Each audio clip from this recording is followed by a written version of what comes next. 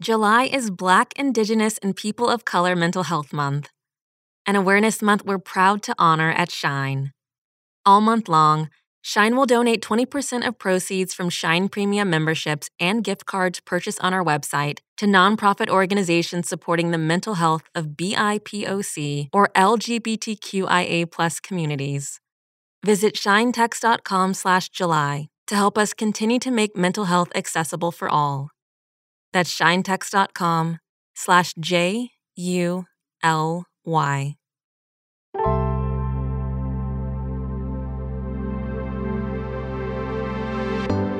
Welcome to your Daily Shine, the podcast meets meditation from the Shine app.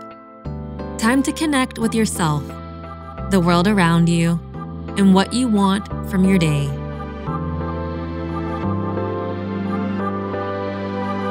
It's officially the start of July, and something that makes this month special is its national recognition as Black, Indigenous, and People of Color Mental Health Month, also known as BIPOC Month. This national month was established in 2008, then under the name Minority Mental Health Month, with a goal to bring awareness to the unique struggles that underrepresented groups face when it comes to their mental health. But this year, Mental Health America, a nonprofit helping those living with mental illness, has renamed this month to better reflect and specify the needs of people and communities of color through the term BIPOC. A shift we support as it better acknowledges the unique experiences of communities of color through its intentionality. And those experiences are so important to recognize, especially when it comes to how we talk about our health. Just as we all have physical health, we all have mental health. And at Shine, we believe having the resources and tools to care for it is a human right. But there are glaring disparities within mental health care that impact people from marginalized groups. Therapist Dr. Racine Henry has seen this firsthand. In my own practice, I've seen that there are about 4 reasons for differences in rates of mental health care usage. The first being differences in clinical need. The second, differences in access due to finances and proximity. The third being differences in how providers interact with and treat ethnic minorities. And I think this is the biggest barrier to treatment because not every clinician who does mental health care is trained in or has the awareness that cultural competency matters and needs to be interwoven with services. And the last difference is differences in patient preferences, beliefs, and perceived stigma. Stigma is a very big deal. Clients are often really afraid of or aware of how they can be negatively perceived by their community, their family, their friends, if they were to seek mental health treatment. So if someone is not in treatment and they're not talking to anybody to let them know how they're doing, then we almost have no way of knowing if they need emergency services or how we can be of service and assist them. Thank you for highlighting those important points, Dr. Henry. And it's clear how this plays out when we look at who is and who isn't getting treatment. Just a few stats, for example. Only 30% of Black adults and 33% of Latino adults with mental health illnesses are likely to get treatment, compared to the U.S. average of 43%. Nearly 1 out of 2 Asian Americans will have difficulty getting mental health treatment because of language barriers. And for Native and Indigenous people, access to mental health services can be severely limited by the rural, isolated location of their communities. To our BIPOC Shine members, we see you, we care about you, and we see the additional challenges you might be facing to care for yourself. It's a reflection of our own experiences as a team that's 80% BIPOC. There are so many layers to caring for your mental health. But today, we're going to focus on one, feeling like it's okay to ask for help. So many of us hold ourselves back from asking for help, whether from a mental health professional or even a friend. We might feel a sense of shame, fear, or guilt. totally human feelings. The truth is, seeking help is powerful. It shows that we know ourselves deeply, and we know not just how to talk about our feelings, but also how to seek out and accept the support we need. And by accepting help, we welcome in the healing that comes with it. And every day, there are small actions you can take to help fight the stigma around asking for help. You can commit to being open about your own mental health journey, or by offering support to someone you know who may be struggling. Either way, you're helping to build a world and society where mental health issues are normalized and prioritized. To start BIPOC Mental Health Month, let's check in with ourselves in a quick meditation. Take a deep breath in and out. Find a comfortable position. Place your right hand on your belly and your left hand over your heart. Breathe here. In and out.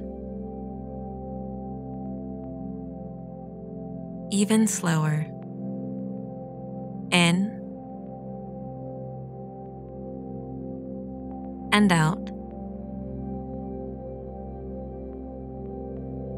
One more. In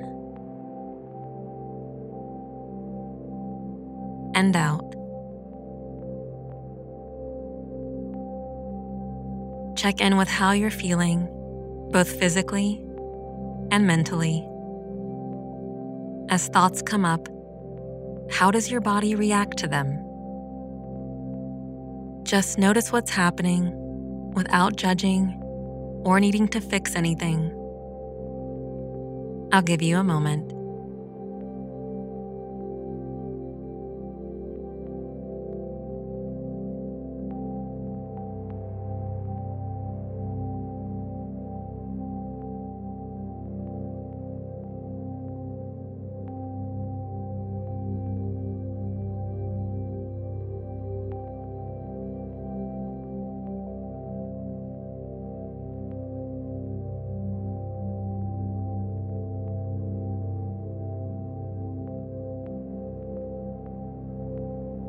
Nice. And when you're ready, you can gently take your hands down to your sides. Reflect on what you might need for your mental health today. Is it support from someone you love? Finding resources that can help you? Or even just showing yourself some compassion today for how you're feeling?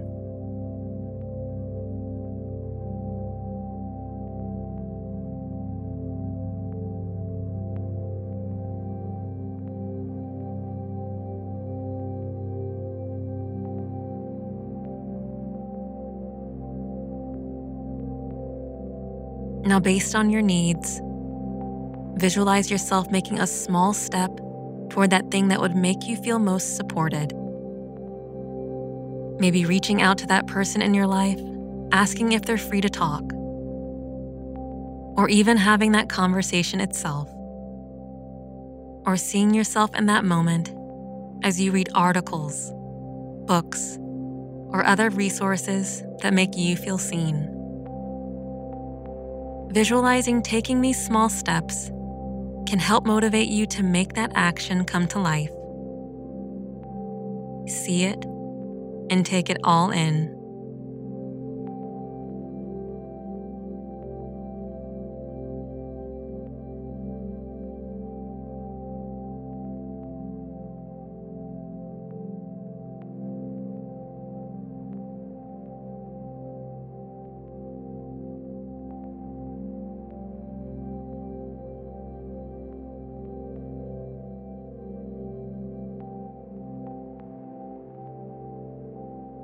Amazing job.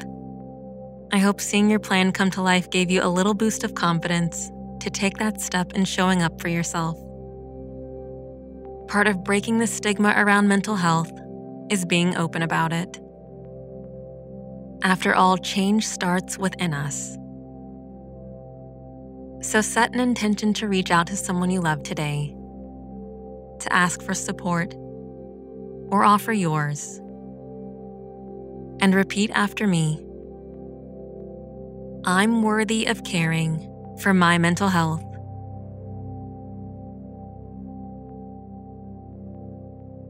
I'm worthy of caring for my mental health.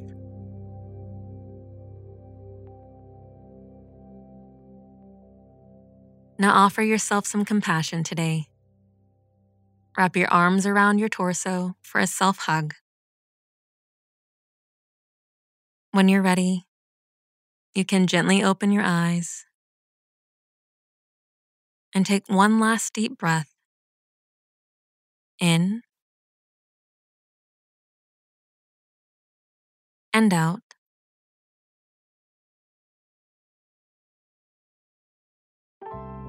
And thank yourself for showing up today. If your experience with mental health is overwhelming, again, remember, seeking help is a powerful, positive act, not a weakness. Text 741-741 to talk with a crisis counselor at Crisis Text Line.